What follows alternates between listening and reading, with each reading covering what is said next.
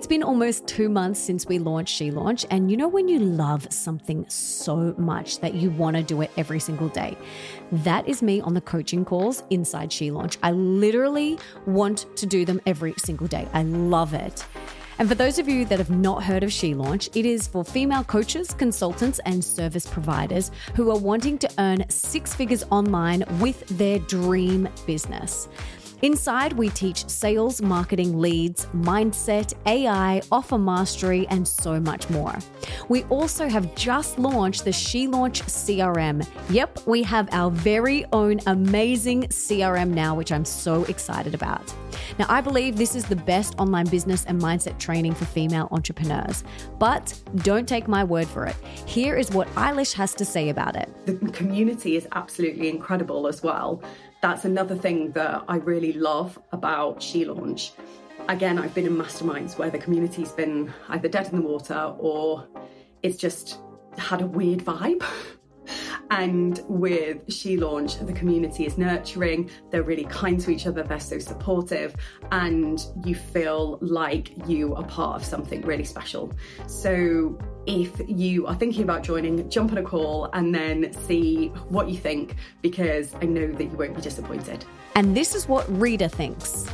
I have absolutely loved every second of the She Launch program.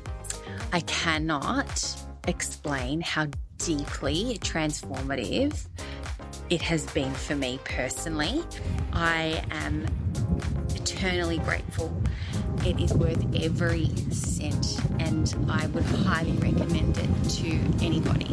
And here's what Belinda thinks. Signing up for She Launch is one of the best decisions I ever made. The content is extensive and groundbreaking.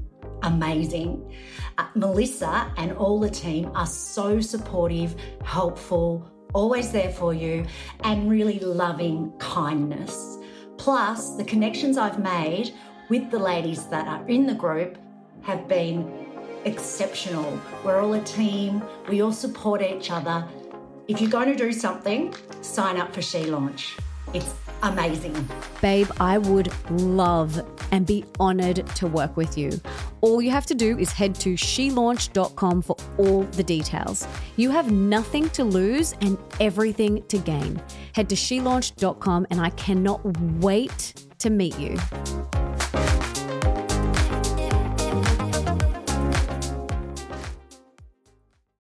He rocked to fame in the Netflix series The Goop Lab as the man who looked like he was performing an exorcism on Gwyneth Paltrow. This is episode 309 with the celebrity energy healer, Dr. John Amaral. The Melissa Ambrosini Show. Welcome to the Melissa Ambrosini Show. I'm your host, Melissa, best-selling author of Mastering Your Mean Girl and Open Wide. And I'm here to remind you that love is sexy, healthy is liberating, and wealthy isn't a dirty word. Each week, I'll be getting up close and personal with thought leaders from around the globe, as well as your weekly dose of motivation so that you can create epic change in your own life and become the best version of yourself possible. Are you ready, beautiful? If you want to listen to my episodes one day earlier than they are released anywhere else, you have to download the app Himalaya and follow my show.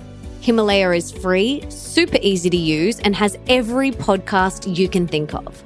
I love that you can leave comments under each episode and even create episode playlists. Make sure you check it out today.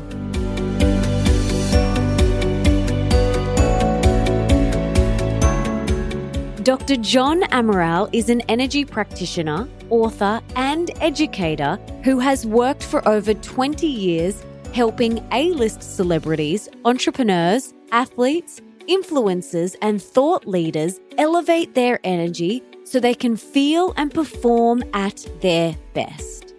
He has worked hands-on with thousands of people from over 70 countries, utilizing his energetic flow approach. He is featured in the Goop Lab Netflix series with Gwyneth Paltrow, which most of you will probably recognize him from, and he has appeared on numerous podcasts.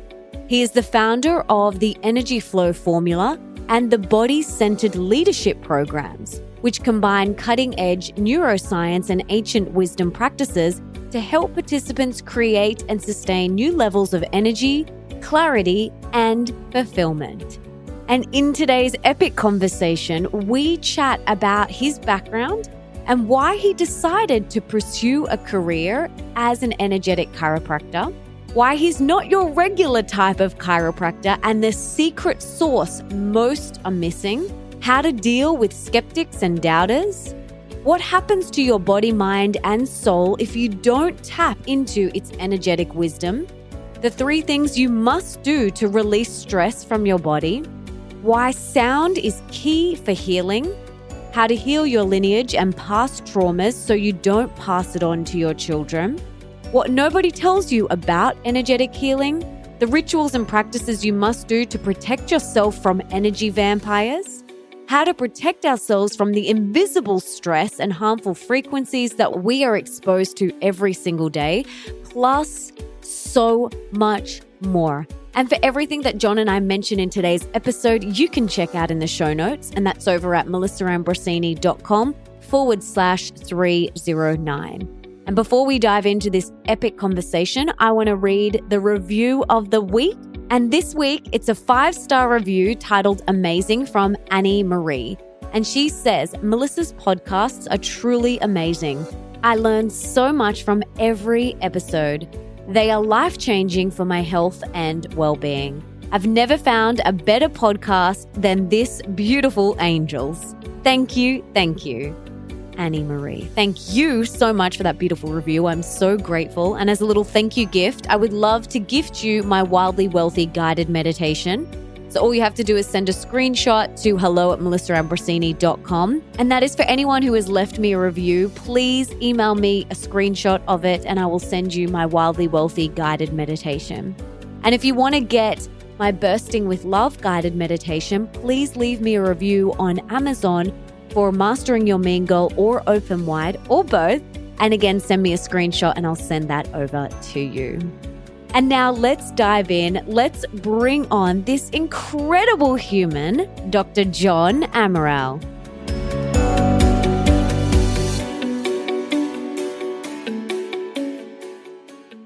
John, welcome to the show. I'm so excited to have you here. But before we dive in, can you tell us what you had for breakfast this morning? Wow, that's an interesting question. I had a very, very healthy shake, let's put it that way, with everything from hemp seeds to chia seeds to every kind of green algae, almond milk, frozen bananas, frozen berries, all organic, all amazing. That was my start to my day. Yum. I'm coming over for one of those smoothies next time I'm in LA for sure. Sounds delicious. Yes, you're invited. Oh, thank you. So I first discovered you on Goop. That's how I came across your work. The type of work that you do, the energy work that you do, is very unique. It is very different to anything I've seen before. I want to know, did you always know that you were going to do this work as a child? How did you get into this work? Can you kind of take us back to the very beginning and how this all unfolded for you? And did you know that this is what you'd be doing? No, I had no idea, nor did I have any interest in health, like healing or anything of the nature. I mean, I grew up surfing and skateboarding, and I was a fine artist, and I was going to college for drawing, sculpting, painting. I had this, athletic background, but I also had an artist side to me. And I took an anatomy course in college in order to better understand how to draw and paint and sculpt the body. And it was a pre-med anatomy course with cadavers and the whole, what all doctors and nurses would take before they go into medical college. And while I was in that class, the instructor was a retired chiropractor. And he said, John, what field of health are you going in? And I said, no, I'm actually an artist. And he said, what are you talking about? You're doing so amazing in this class. You're like my best student. He's like, you have to be going into the health field. And he just told me about, have you ever thought about something like chiropractic? And I said, no, I've never been to a chiropractor, never had any experience, never had a massage, never had any kind of treatment or anything when I was growing up. I had no exposure to any of this. And long story short, something just felt right about it. And I was like, yeah, I think I'll check that out. And a year and a half later, I changed my prerequisites, and a year and a half later, I was in chiropractic college. It made no sense. I'd never been to a chiropractor when I went into chiropractic college. It was one of those divine timing, like synchronicity things that just like what you're supposed to be doing on the level of your soul, just like life just grabs you and just pulls you, where it needs to pull you. And I just surrendered to it. And then I met my wife, who was going to, into chiropractic college because her dad was a medical doctor. Her mom was a nurse, and nothing was really helping the conditions and things that she was going through until she saw a chiropractor, and it changed her life. And she went to chiropractic college. She was like, I have to do this, whatever this method is, I have to learn it. And she's the one that introduced me to more energetic. She introduced me to healing and energy. And then I began to experience it for myself, actually, while I was already enrolled for chiropractic college. So it's a very interesting story. It wasn't like, oh, I know I have this special gift since I was a little kid and I always knew and I was drawn to heal people. No, I had it was like, that's not the foundation at all. And I think that's maybe why I was able to connect with so many people who really had no idea, had no real strong interest in healing, but I could make that bridge between this world of energy and this other kind of non-physical dimensions, and the world of like the 3 dimensions where people move around and we think everything's physical and material. And I because I came from that, and then I made that transition in my own healing and my own journey of healing myself from asthma and allergies and eczema and all this like physical conditions that I had, came through first kind of waking up my energy system through chiropractic and through these kind of more gentle approaches within chiropractic, and then having a practice for over 20 years and just developing and learning different skills and styles and just tracking people through their journey. I learned so much about the human body, about the human energy system, about what works and doesn't work, why people get hung up, why they get stuck, and how to navigate them through just about any situation. Your work is so unique. And for anyone who has seen you perform one of your sessions, it looks like some sort of exorcism. Like it really is like nothing you've ever seen before. You're not hands-on touching people, and it looks like they're screaming, they're going through a huge process. So tell us about your process. Like, what are you actually doing? Because you're not even physically touching someone. Like, what are you doing? I think that was the way Gwyneth Paltrow opens up the segment. She's like, what in the F are you doing?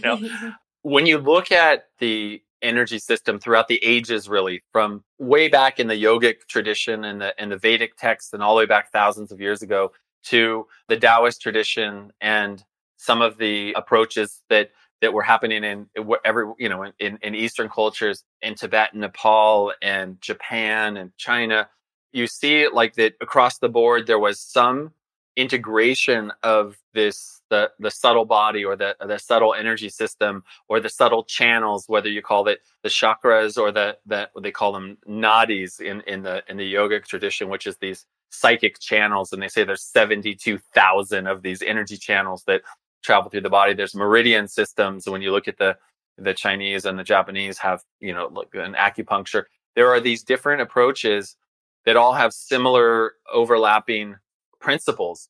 And so when I'm working with the energy system, I'm really working with a dimension that is a non-physical dimension that we all have access to. We all feel in some way, shape, or form. We process and take this kind of invisible field of energy and information within and all around us, and we experience it through our 5 senses. But it's not actually happening on the physical plane.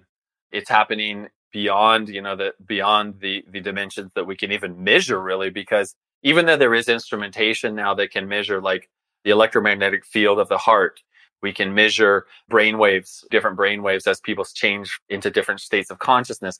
We have instrumentation that can measure some of these things, but a lot of what's happening on this subtle level, we don't have instruments to measure yet. So it really, and I would describe it as how energy and consciousness kind of merge together to form physical matter and influence physical matter. And matter itself, the molecules that make up the physicality of the body, are only about 4.5% of the entire universe. The rest is all pure energy. And even when you look at that 4.6% that's matter, when you really go at the subatomic level, that's all pure energy as well. So we are made of energy. We're surrounded by energy, and somehow awareness or consciousness is interacting with and is merged with this energy to form or organize the human, body and the human experience. Consciousness, we don't even really understand what consciousness is. They call it in science the hard problem of consciousness, because it's like, how is something sentient? How is someone able to experience or feel, have a subjective inner experience? We still don't even know how that really works. But we know that we're conscious because we're aware, and we know that we're made of energy, and we can like move energy, we can draw energy, we can export energy. And the game, or the kind of magic of the journey, is like, how well do we, utilize energy, and how well do we increase our self-awareness so that we can really thrive.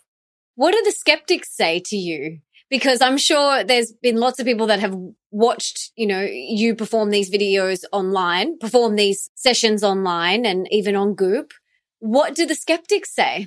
The skeptics say, like, this is BS. This is woo woo. Like, these people are faking it. Let's find, if you look at, like, I worked with a friend of mine, Julianne Hough, who's an actress and a dancer and a amazing just human being. But I did a session with her in Davos at the World Economic Summit with a friend of ours, a mutual friend, Shelley Zalis, who has something called the Equality Lounge. And we were doing a demonstration of energy, and I was working with her, and she lets out a big, kind of scream, and her body's moving. And these people, this is the World Economic, Forum. These people are like in Switzerland, right? And these people are like, what is happening here? And so it went viral.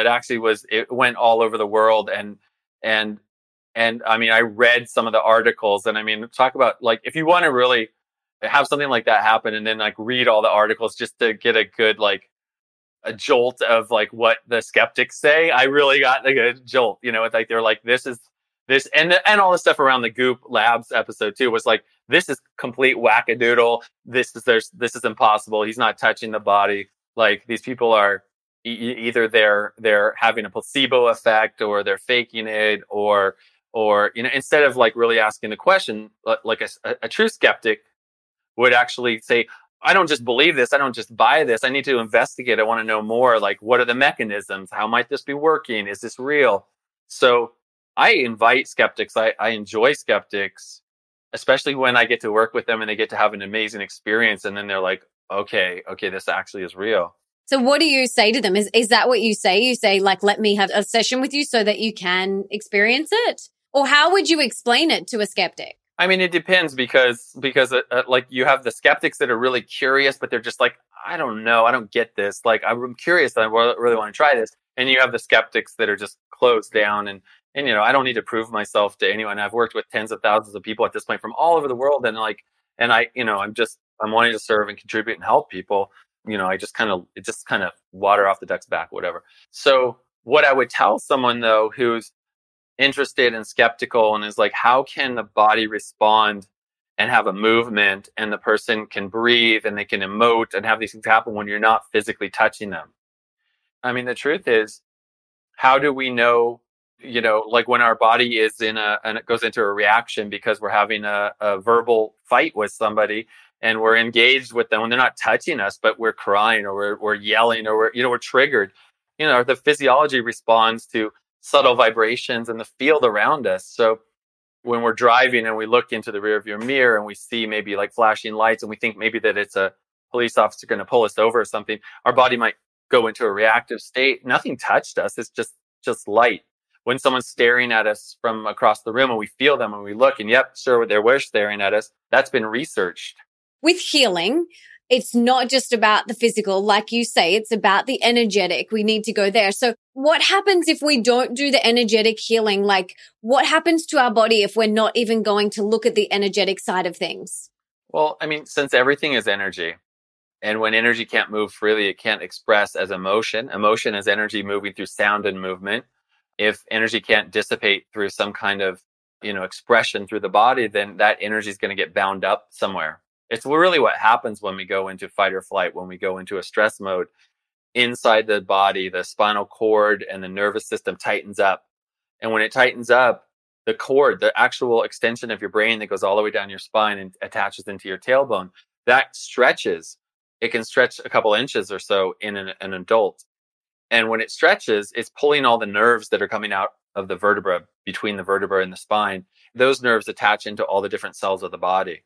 So when the body goes into stress, we tighten up. We feel, we have names, we have terminology in the culture: high strung, uptight, wound up. We feel tense. We feel our vibrational state literally changes. It's not just a metaphorical thing, like we're at a different frequency or resonance. It's literal. We are vibrating at a higher frequency, an irritated, dissonant resonance in our body. And that is associated with changes in consciousness. That's associated with a reduction in our ability to breathe deeply. The body's in this like reactive state, and blood flow and oxygen go to different parts of the brain. Instead of going to the higher brain, they go to the limbic system, the emotional brain.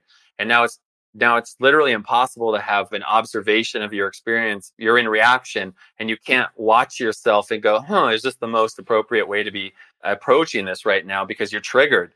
And so that fight or flight state has this whole architecture that happens when we get triggered, and it changes the vibrational state of the cells and tissues via that mechanism of the spinal cord stretching. So one of the things that I'm helping to do, and why that wave and that energy is moving in the body, is because we're releasing or unwinding that tension in the physical body, in the physical nervous system. And when it releases, it's going to unravel, it's going to unleash, it's going to move. There's going to be heat, there's going to be sound, there's going to be movement, there's going to be vibration of some kind as the body's dissipating and liberating that bound up energy. If someone can't get to a session with you, how can they release this within themselves? What are some things that we can do to release this stress or adrenaline or trauma that we have in ourselves? How can we do it ourselves? So that was one of the things that question, which is a great question, that led me to create that fight or flight to flow challenge that I created that's available on my website. People can find it in my link in my bio on Instagram, which is our practices that you can do on your own to help release, energy and move energy. So one of the things we can do is we can modulate or change our breathing. So breath is a key factor in modulating or changing our state of consciousness. And then we can also use visualization. We can take a scan of our body.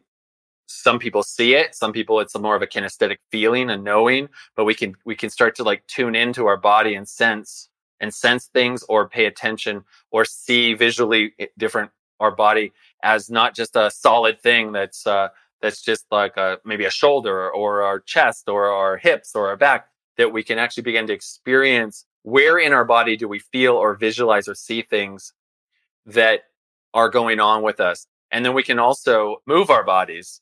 We can move our bodies, whether that's through dance or whether that's through some kind of exercises, not just physical exercise where we're just going through rote exercises, but exploring our body through movement. And when you combine those three things, when you combine breath, energy, and movement into a process or an exercise where all of those sync up, you're breathing, you're focusing on an area, you're aware of that area, you're visualizing, and you're making sounds, and you're letting that energy move and express, you can radically change a pattern on your own. So I made that available for free. People can experience like an aspect of my work by just going on my, just following that link in my bio, or going on my website and doing the 7-day challenge. It's free. There's no cost at all. And you can just explore. Oh, that's amazing. I'll link to that as well in the show notes for anyone who wants to check that out. I know for me personally, whenever I'm feeling stagnant, whenever I'm feeling anything, I do that. I do movement and breath. But I don't often incorporate sound. So that's something that I'm going to do, is start to incorporate some sound with it. So yeah, thanks for that tip. Let's talk a little bit about that. Why? I think it's important for everyone to know, and I think it'll be important for you to know why. What sound is allowing is it's allowing dissipation of energy that normally we might move around, we might move our bodies, we might exercise vigorously, we might stretch, we might do yoga, we might do Pilates, but sound and motion together in an integrated way, where the movement and the breath and the sound integrates, and you locate and find what is the frequency, what is the vibration, what is the actual sound that my body authentically would express if I touch here, hold here, and allow. What that does is it lets your limbic brain, your emotional brain, read the information that's been stored in your body from unintegrated experiences. So like, let's say you had a really challenging and dysfunctional upbringing, and maybe there was physical abuse, maybe there was sexual abuse, maybe there was some experience that you had with an injury or something that you sucked it up. You never really like allowed it to express, or you did, but it's just like your body still feels like there's a tension you can't shake, or there's a discomfort you can't quite like get to. It's like a itch you can't scratch. Well, that's energy that's been bound up and it's been hidden in a way. When the way your body hides that energy that is difficult to be with is it compresses or compartmentalizes energy, which is also tied into consciousness. Energy and information are tied together, and it's placed or it's held in different regions of your body. Like it's technically it's called a standing wave. You take a wave of energy that's moving and you compress it into a small space, and it has nowhere to go, and it's just vibrating like this until at a high enough frequency it feels solid.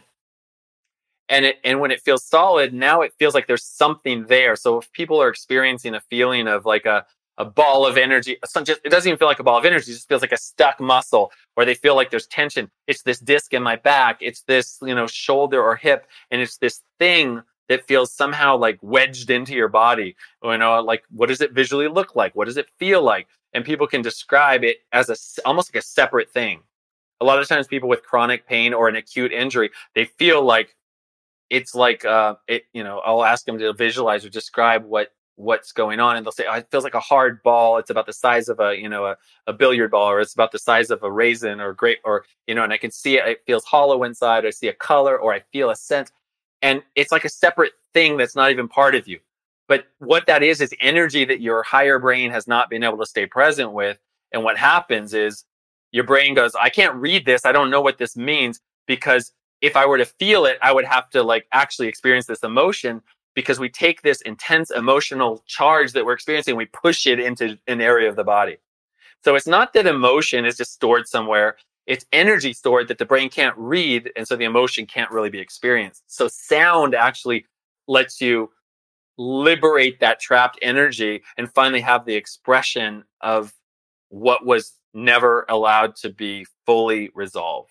Oh, I love this. I am definitely going to start incorporating some more sound into my movement and with my breath as well. It's so powerful to change the state. So what about trauma? Like, you spoke a bit about injury and things like that. What about past trauma, and then also like trauma from past lives? Like, how do we release those blocks within our body? Well, I think what's interesting is sometimes the experience of our patterns that go through our lineage, even where it goes back to, let's say, maybe our maternal grandmother, or, your great grandmother. We can think of that kind of esoterically and be like, this is like maybe these are, past lives, or these are happening in some other dimension. But what most people don't realize is that when your mom was pregnant with you, all the eggs in your ovaries that you carry for your whole life were fully formed before you were born. So what that means is that when your mom was inside your grandmother, all the eggs that were in her ovaries were fully formed, including one that would become you someday. Well, she was still inside your grandmother. So that means what your grandmother was experiencing, you experienced by direct biological connection. So it's not just this like, oh, these are lineage patterns. It really is. So we can kind of take some of these things that seem so like really esoteric and like out there, and we can bring them into a very real biological reality that hey, this is epigenetics. This is the field of study where we look at how environment shapes and affects how our genetic expression actually occurs. And much of what we experience in life it's not about like just what's in our DNA. It's about how that's accessed, what patterns are accessed because of our emotional state, our belief systems, our conditioning, all these things that influence what coding gets accessed. So that's where the power really lies here. We can change our reality by changing our emotional experience. We can change our beliefs. We can recondition ourselves to open up to like very new possibilities. And that possible, I know I tangented it off your original questions. If you want to wrap back to that, we were talking about like trauma, right? Yeah.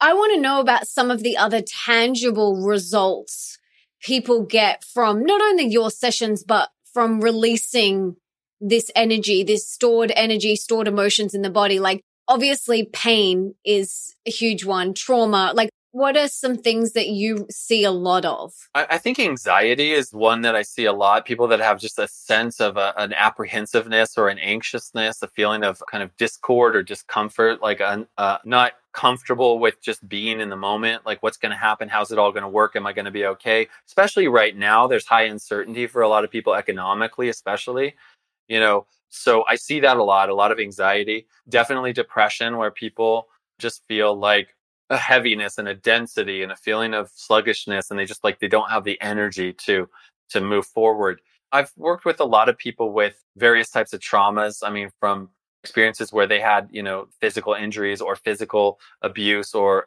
emotional abuse or dysfunction, like high dysfunction in their early life, or they were raped, or they were abused as a child, etc. And so we established these patterns of adaptation. Part of that is what I was talking about earlier, when you stretch and distort the spinal cord and your body takes on an armoring, like an architecture of protection and survival. And the physiology changes to where you're reacting to the environment around you rather than consciously making decisions and choices based on feeling open and vulnerable and allowing. And so a lot of the work that I'm doing with people is about suspending that architecture, that protection. That's a real physical and biological thing. It's not just like a emotional thing. It's held in the body. And when you somatically, which is physically, release that, energy starts flowing, and you help guide someone to be able to connect to that and feel that part of them that was protected, the part that you were like, I'm never going to feel that again. I will never feel that energy. I never want to have that experience. I'm going to check out in every way I can, whether that's, smoking, drinking, eating, even exercising, or, people can get addicted to anything to take them out of the state of having to feel something that's difficult to be with. And so you can safely achieve connection, and healing happens when you help someone suspend the protection and reconnect to themselves with compassion and gentleness, and whatever you went through can be released and resolved and reabsorbed. Trauma can be instantly shifted. It doesn't take a long, drawn out process. It's as soon as you reconnect to that energy and you're aware that I'm safe and I'm okay, even though I'm experiencing what I said on some level, consciously or unconsciously, I'll never feel that again. I will make sure that I do everything I can to avoid that experience. And what the healing happens when someone finally shifts out of that protective state and they're like, oh, I'm feeling this now and I'm actually safe and I'm okay. And now I can integrate it. Beautiful. I've done so much energy healing work over the years because I've known how important it is. I've been doing it for about 10 years. I want to know your work. Do you have to be in the room with someone, or can you do virtual sessions? Yeah, I can do virtual sessions. I mean, what's interesting is that, I'm such a kind of science nerd, and I started with I was a skeptic still am skeptical. I'm an optimistic skeptic, right? So I'm optimistic about things. I'm like, I wonder, but I'm like, prove it to me. So the US government actually had a program back during the Cold War where they had people that were doing what was called remote viewing. And they would give people coordinates and they would be able to draw pictures of things that they were seeing, like in missile silos and stuff in across the world. They'd never been exposed to this. They just got the information and they went and tuned into the energy field, basically, and they picked that up. Carl Jung called that the collective consciousness, that there's some collective consciousness that was like available that we could tap into. He called it this, collective unconscious or subconscious. And people like Rupert Sheldrake, who's a Cambridge trained scientist and was an instructor at Cambridge in the UK, he came up with a theory called morphic resonance, which is about, again, connecting into this energy field where all the information is stored. And that means everything is available from any place. So you don't have to be local. You don't have to be actually even touching someone. The information that you need to connect into, if you have the methodology to do it, which everybody on some level does, we can do remote type work. So yeah, I can actually, I was doing work with a woman, an actress, a well-known actress just this last week, who had an injury. And I was like, I said, I'll do some remote work with you. And she's like, thank you. And then she texted me and she was like, I can feel it. I can feel what you're doing. Because I was re-gridding and going through and feeling and connecting with her as if she was right next to me. And I was tuning into what was going on, and I said, "Hey, she had broken some bones," and I said, "Okay, did you break this and this?" She's like, "Yes." "How did you know?" She said, "Sent me the X-rays," and then I said, and then she had a surgery, and then they actually put some screws in, and she was having a lot of pain. And I said, "Did they put the screws right here and right here?" And she was like, "Yeah." "Oh my God, that's crazy. How did you know this?" It's like, because you can feel and know. It's like, how do dogs know that their owners are coming home? There's this guy, Rupert Sheldrake. He did a research where over 1,000 dog owners and dogs, and they did randomized things where they would have different cars. The owners would come home with different cars at different times, and the dogs would only respond when the owners were coming home with a high reliability. So it was not just chance. So dogs know when their owners are coming home. He also did the research on the sense of being stared at. So people know, not everybody knows all the time, but it's more than the chance, significantly more than chance, that people know when they're being stared at. So these capacities exist, and we can get skilled at utilizing them. And so, like, yeah, that's a long answer to your question, but yeah, absolutely can do remote. Yeah, wow. My husband wants to be a remote viewer. He's like, he thinks it's amazing. He's like, that is my goal. Well, there are classes, people can learn it. Yeah, exactly. So that's awesome that you can do it remotely. There's so many pros to energy work, specifically your work. What are some of the cons? That's a good question. That's an interesting question. I don't know. What are the cons? I mean, I think the cons for some people, okay, the cons are for people that have a sense, a gift. They know that they can feel things, and they know things, and they know they can sense things with their hands. They can sense things with their bodies. They get psychic information. Where I see the cons for people is that they get invested. The ego can come in. They can think that they're the hero, or that they're going to like do something, that they're going to save the person, or they're going to use their special skills. And there's a sort of sense of significance that gets like linked in there in the ego. That one of the cons is that people can get tricked into thinking that they're like some, really special being, because they can do this kind of healing work. And that is really a trap that people have to watch out for. It's thinking that I'm doing this sort of like thing. There's really, like, we all have the capability. We're using forces. We're connecting into a field of energy and information and consciousness that's everywhere within and all around us. Another con is that we can think that not only that we're doing it, but we can take on things because we think we have to take away someone's experience. So like, someone's suffering or they're in pain, and it's like, okay, I'm going to help them. I'm going to save them. I'm going to fix them. And I'm going to do something to them that's going to remove their experience or help them. That's going to mess you up. So a con would be if you're attached in a way. And I found that you think you need to make them better.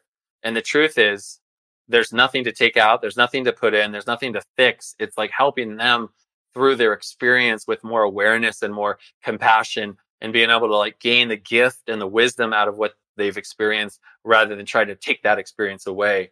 And I think that if you approach the situation when you're working with someone in any environment, but in a healing kind of setting where they're opening themselves and making themselves vulnerable to you, to like allow you to facilitate them, then it's your responsibility to be fully committed to the best outcome and highest for them and for the world. But at the same time, you're fully committed to that outcome. You're also totally unattached to your heroism or you doing something to make it better. And if you have that combination, you don't have to worry about cons at all, because it's always going to be for the highest and best. It's always going to be, you're going to do everything that you can to help them, and you're not going to be attached or enmeshed with them. That's what I found. Yeah, because a lot of people listening are coaches or healers and in that world. And something that I hear a lot is that when they're working with people, they're so exhausted afterward because they're taking on board all of their energy. So how can they protect themselves? And this doesn't just go for a coaching healing environment. There's people in your life that you may, maybe it's a family member or a friend, and you hang out with them and you leave feeling incredibly drained and exhausted, and like you've just taken on all of their energy. So how can we protect ourselves so that that doesn't happen? Beautiful question. Energy etiquette is like number one. It's really being very clear and accountable to yourself with boundaries about, and a recognition that do I have an investment in impressing this person or having an outcome for them that makes them feel a certain way about me? And if you do, you're screwed right there. You're going to take energy on. That's where you get hooked, because it's the ego and it's your identity that's saying like, it's important for me to make sure they have a positive experience and they feel a certain way. Of course, as a blanket, we want to help, we want to contribute, we want someone to have a great experience. But that attachment makes it about me. So number one, you have to like get out of your own way, and you have to put all of that self behind you or wherever you represent it. And it's like you have to disappear and be there to truly serve them, which means you don't really know necessarily what's going to happen, but you know what's going to be for their highest and best, even if it isn't so comfortable in parts of it. So you get attached and you get drained when you're processing like really the experience, and you're hooked in some way to the result or outcome that somehow references back to you. And they can, so like when they're talking about it and they say, oh wow, that was an amazing experience, he was so amazing or she was so amazing, like if that's anywhere in your field, then you're going to get drained. Another thing is like some people are more empathic and they take everything in and they sort of really feel and process it through their own system, and they actually work in a way to feel that person that they're working with or tuning into through their own, nervous system and body. And so for those people, like it may not, it's like being felt or experienced through them, but it may not be about them, but they can still get drained if they don't do the proper self-care. So like that means they may need to take a bath after they work with people in sea salt, or, they may need to do Epsom salts at the end of the day. They need to like clear themselves with some kind of, like in pranic healing, they use like an alcohol spray with lavender. Some people use salt, some people sage, so they may need to do some kind of ritual or practice that is about clearing out the energy and releasing it, both energetically, physically, and also ritualistically, so that they are like leaving that and dissipating that. So everybody has to like kind of find their way. But I would say more than anything, it's the attachment to being the person that helps this person so that they can have an amazing experience because you want to help them, but that they then have a positive association with you, and whatever that is, if it's like then they'll refer you more people, or they'll tell their friends, or they'll have a positive feedback, or they'll leave you 5 stars, or whatever it is, that's where the people get I would say the most drained and the most hooked. And then there's the people that are just in your life that are like energetic vampires that are sucking. They're looking for energy to get a meal, right? Because like they get you hooked, they trigger you, and they get fed in a way. So for those people, it's about boundaries. It's about setting boundaries and like clear boundaries within yourself. Yeah, absolutely. I totally agree. There's a couple of things that I do if I know, say it's a family member, if there is an energy vampire, I either do like a white light protective meditation, which I have them on my website, or I'll protect myself with some essential oils. So just like putting some oils in my hand and then putting them all over my body, or just putting myself and visualizing myself in a protection bubble. And then saying to myself and setting the intention that this is my boundary, and then I can choose who comes in and I can choose if I go out. And so this I have found really, really helpful for those energy vampires and those people that just want to suck the life out of you. Yeah, it's like I love the idea of a semi-permeable membrane that's selective, right? That you can allow, right? And I think like during this COVID thing, there was a bunch of the Harry Potter movies were playing over and over, and we kind of like started watching one of them, and there was one where the wizard, whatever, Voldemort, the evil guy, he's like he shoots all these shards of glass at the other wizard, and he like goes like this, and he's like this light comes out, and all the glass shards turn into like dust. They're coming in like all these shards, and then he just goes just like that. So in a way, like these dissonant frequencies, these energies of people like directing and projecting can be experienced, and letting it come through kind of a permeable field, but you're selecting what aspects you can let in. And I don't feel so much like you have to, in most cases, like it's not about like creating barriers or walls, although sometimes you might need like a thick plexiglass or bulletproof glass barrier with this person or whatever it is. But it can be also recognizing that there's a part of us that has that same energy that we're getting triggered by. So it's this person who's so pushy or confrontational, or it's this person who's so weak and whimpering and whiny and victimy. And we're like, oh, it's disgusting. Or the person that's like pushing against, and they're just like pushy, pushy, pushy. And we're like, oh, that pushiness. But we have that energy in us as well. So it's the place where our tuning fork in a way is getting triggered by that energy, and then we can react. So it's recognizing that, oh, I'm getting polarized. I'm getting triggered because that part of me I'm not so comfortable with, or I don't like. And so we could just bring in our awareness and our attention to that within ourselves, and recognizing that, oh, I just got triggered, but it's actually a part of me that I can just assess, tune into, and feel and acknowledge. And maybe it's make a sound and let it out within ourselves. And suddenly there's nothing to protect from anymore. And the person actually shifts, changes, or just goes away because there's nothing for them to like hook into.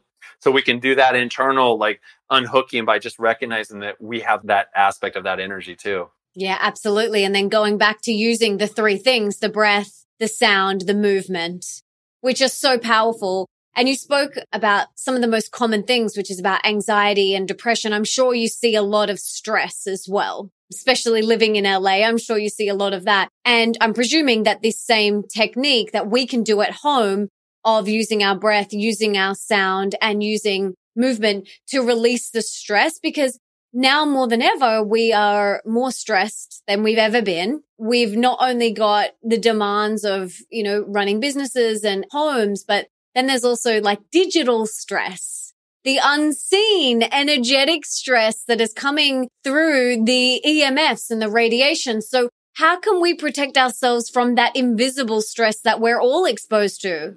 You have great questions. One of the things that you can do is really unhook yourself from the amount of time in a way that you're sitting in front of a screen. So a good rule is every 20 minutes that you get up for 2 minutes and you look at least 20 feet beyond you.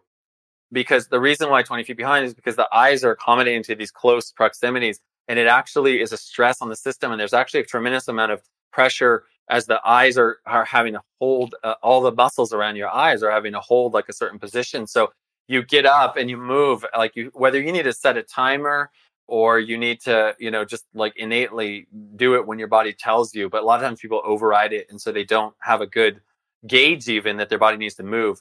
So we're sitting in, we're all bathed in a sea of electromagnetic frequencies now. I mean, wherever you are, there's probably 15 different Wi-Fis that are all coinciding like in that location. So, it is here. We've done it as humanity, and now we have 5G coming. We don't know really what the repercussions of this like increased intensity of microwave radiation is going to do.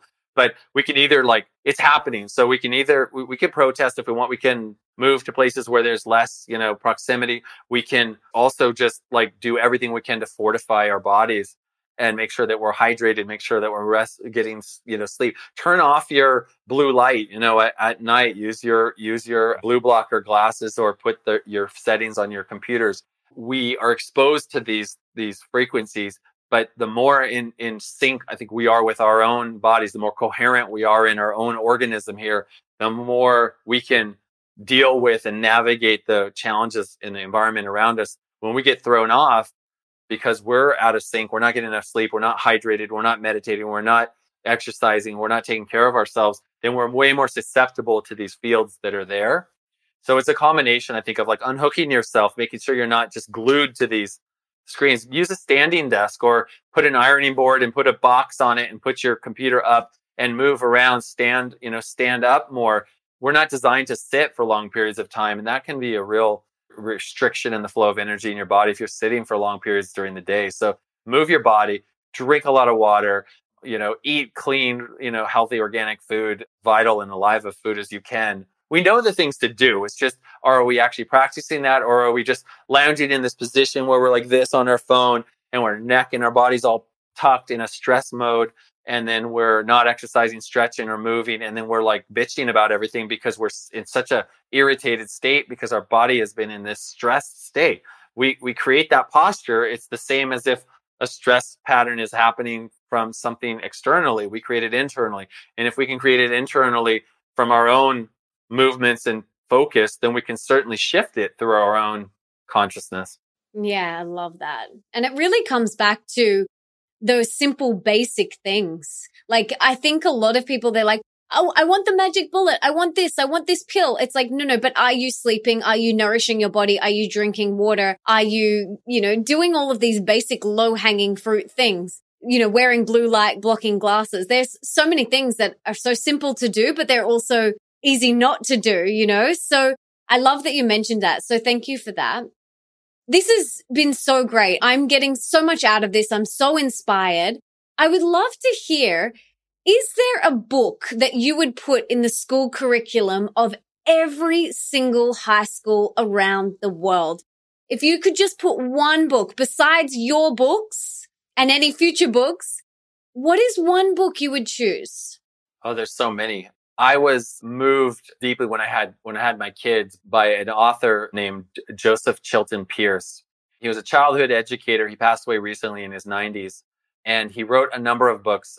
One was called Cracking the Cosmic Egg, and it was about what happens as we evolve, and the way we parent and the way that children evolve as they're growing up biologically, what happens in their brain and bodies, and how they get stressed, or how we can decrease that stress and allow their biological and evolutionary development to happen in a beautiful way, or how it gets stunted. So I think that one, for if kids were to even be able to learn about that process of how they are developing, because he talks about in that book how kids really aren't fully developed in their cognitive capabilities until their early 20s. They're usually about 21.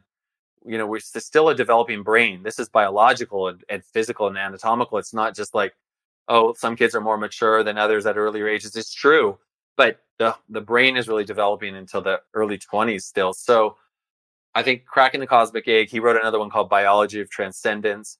These are kind of complex and heavy books, but I think that having that integrated into our education would be fantastic. And if all teachers had this information too, and all parents.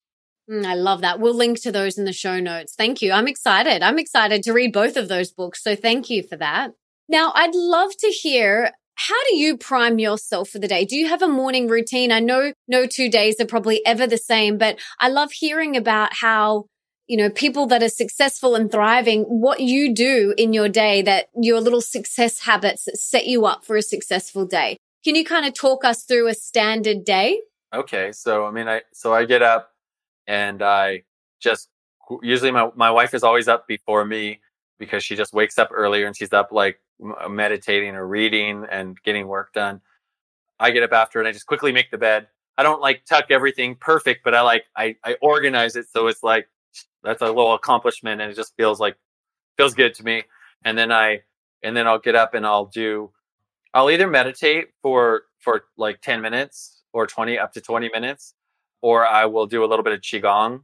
So I'll breathe and I'll move and I'll get the energy moving and kind of stretch my body. I'll do all of that, some kind of movement or some kind of connecting to my body, or I'll walk out into my deck and just feel the sunshine or feel the beautiful mountains and look out to the ocean here in LA. And I'll just feel that connection. And then I might come in and I might make a tea, or if my daughter, who's my early 20s daughter who's living with us, she makes coffee in the morning. So she's gotten me getting a lot of times I'll have a cup of coffee, but it's if she makes it, otherwise I don't have it. And then I'll check my phone and I'll look and I'll check some emails, and I'll do a little check-in, but I don't do that right in the back. I used to do that. And there's a lot of people that talk about don't just pick up your phone right when you wake up. I really had to train myself, but it's I don't start looking at that phone and looking at emails and things like that for at least, half an hour after I get up in most cases. And it's really changed. It changes the rhythm of the day significantly. And then I'll have a shake, I'll make breakfast, or I'll have some eggs. And then sometimes I will read or start working on some project, and I'll attempt, if I don't have things scheduled, if I'm not going right into appointments or events or something, then I will go right into what I would call deep work. I would just focus on something that I can spend a couple of hours on, and not checking my phone, not checking emails, not getting just doing my best to keep the focus and turning off distractions, so I can get some things accomplished. And then I might even do a workout, so I might do a 20 to 30 minute workout at that time early in the day after I've digested my whatever I ate for breakfast. And then usually I'm moving at that point. Like I might have, appointments throughout the day where I go to people's, like, different celebrities, entertainers, different people's homes and stuff. So I'm driving around to different people in LA sometimes, or I'm doing an event or someone's flying in and I'm going to a hotel and I'm spending like hours with them. And then I'll come home and eat some food and kind of discharge and do some reading or do some connecting and hanging out with my wife. And then I'm usually in bed at this time, like before midnight. I used to be like a person that pushed it till late, but now it's like 10:30, 11:30. 11:30 is like, I'd like to be like in bed by then, in most cases I can be. But I used to be really, really, really, I've been pushing it at night where I'd be like 1:32 in the morning, 2:30 in the morning. That is just, that's not the rhythm for me. It's not sustainable for me. So I want to get that like 7.5, 8 hours of sleep if I can. So that's kind of like a how I flow through the day. Yeah, awesome. I am way in bed by then. I'm in bed at like 8 o'clock. I am such a nana. Like, I am a grandma. I just love it so much. I felt you when I'm like 10, 11:30, by midnight, you're like, oh, wow, I'm asleep for 4 hours. Yeah, exactly. Yes. So awesome. Thank you for sharing that. I have 3 rapid fire questions for you now. Are you ready? I'm ready. Okay. What's one thing that we can do today for our health? I mean, one thing we can do is connect, and connection is accomplished through, like we talked about, breath, energy, movement, like bringing presence to our body, touching our body, feeling what's there, visualizing, feeling, sensing, making sounds, allowing ourselves to be in sync with the rhythm and the energy of our body. People can do that by taking my free challenge. That's the way they can learn how to connect, but connection is number one. Amazing. What's one thing we can do for more wealth in our life? So more abundance in all areas of our life. Yeah. I mean, for wealth and abundance, it's about, in my experience, it's about opening up our capacity to receive, checking out, like really our constantly like kind of up leveling our ability to receive, and assuming that we're like someone who's already wanting to contribute and help people and add value. Then it's allowing, like, how big is the aperture that we have open to be able to receive. And I have a very wealthy client who said, like, she always saw it as like the kind of her wealth ceiling and walls. And she always checks, to this day, she checks and sees like, oh, like, is that ceiling coming down a little bit? Is it higher or lower? Are the walls pushing in a little bit? And so for me, it's like kind of an aperture. And then it's just like checking in, just like self-worth. Do I feel like I really, in a way, deserve or am truly, worthy of whatever it is? And so self-worth and an ability to receive for me. So important. And what's one thing that we can do for more love in our life? Love. We love, that you want more love. It's like you give love. You love yourself, like be more compassionate with yourself and recognize you're doing the best you can. And you just forgive yourself when you screw up, and you are like, forgive yourself, and then forgive those who trespass against us. Right. It's like, look, like, how fast can you truly just recognize that you've somehow had to experience this or in a way attract this experience because that's the journey of your soul that you're on. And for some reason this had to happen or it wouldn't have happened. That's how you know. So how fast can you forgive, instead of blaming the other person and projecting out to say it's like, if they wouldn't have, or if this wouldn't happen, you just be like, okay, like, I totally forgive. And I give it up that I had to experience this or I wouldn't have. And like, how fast can I move on? Yeah, beautiful. I love that. This has been so insightful and awesome and so inspiring. I feel incredibly inspired to do all of my own personal energy work and take that to another level. Is there anything else that you want to share, or any last parting words of wisdom, or anything that you didn't get to talk about that you wanted to talk about? I mean, I think in sort of conclusion, we are infinite beings that are experiencing this, like, this dimension, this incarnation, right now. Nobody really knows. Nobody has the answers. There's nobody outside of you that's going to tell you how you should do it, what's the right or wrong thing.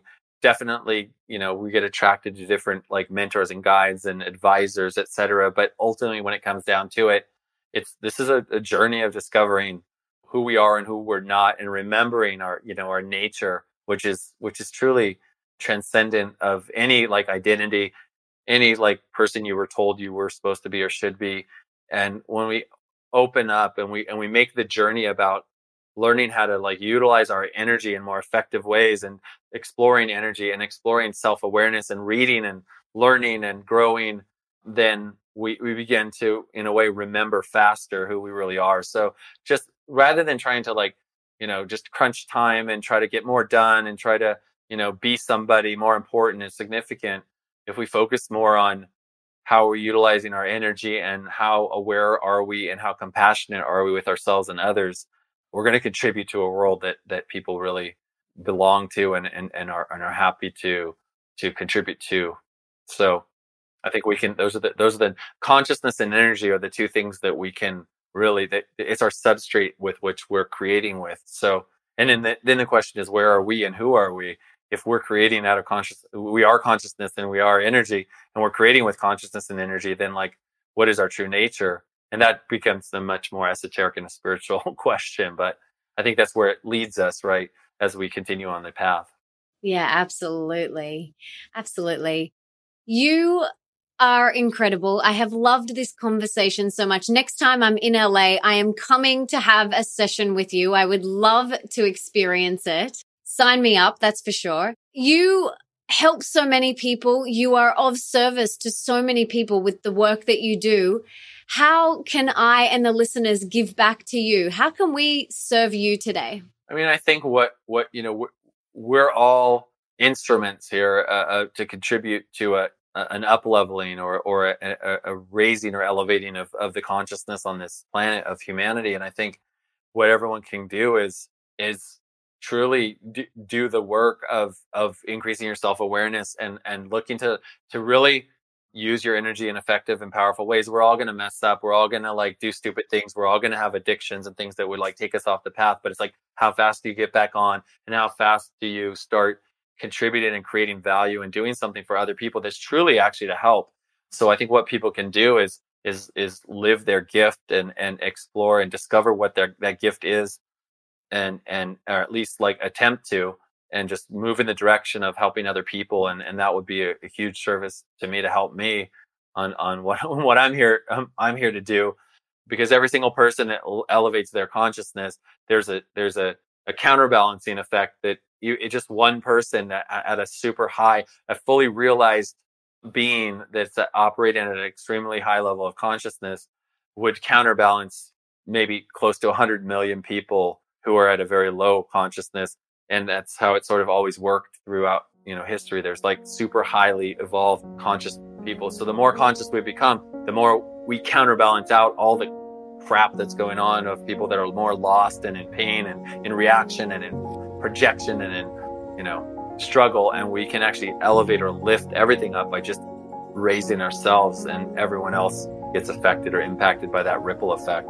Absolutely. It comes back to us. It does. We have the power. It all starts with us. We need to take responsibility for how we're showing up in the world, for our own healing. And when we do, the world is changed. So if everyone just took responsibility, like it'd be a very different place. So I want to encourage everyone to do their own work, to take responsibility, and watch the ripple effect that happens from that. So, John, thank you so much. This has been incredible. I have loved getting to know you and hearing your wisdom. Thank you for the work that you do in the world. And I can't wait to see you in LA when I'm next there. Yes, can't wait to see you. So look me up. Let me know when you're headed this way. Thank you. Wasn't that awesome? I love his perspective on things. I love energy work. It's such a huge piece of the holistic puzzle. You can't just look at the physical. You've got to look at the energetic. So I hope you guys got a lot out of today's episode. If you did, please subscribe and leave me a review in iTunes or on your podcast app, because that means that we can inspire and educate even more people together. And it also means that you could potentially be the review of the week for next week, which is pretty awesome. Don't forget to come and follow me on Instagram at Melissa Ambrosini and tell me your top key takeaways from this episode. I love reading everything that you get from these episodes, so please come and share them with me. And for everything that John and I mentioned in today's episode, you can check out in the show notes, and that's over at melissaambrosini.com/309. And before I go, I just wanted to say thank you so much for being here, for wanting to be the best, the healthiest, and the happiest version of yourself, and for showing up today for you. You rock. Now, if there's someone in your life that you can think of that would really benefit from this episode, please be an angel and share it with them right now. You can take a screenshot, share it on your social media, email it to them, text it to them, do whatever you've got to do to get this in their ears. And until next time, don't forget that love is sexy, healthy is liberating, and wealthy isn't a dirty word.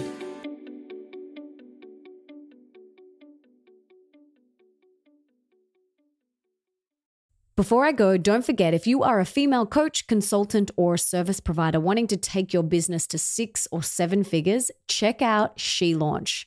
All you have to do is head to shelaunch.com, watch the free training on that page, and book in your free call. That's shelaunch.com. Head there right now, and I cannot wait to meet and work with you and take you and your business to the stars. Now is the time, my friend.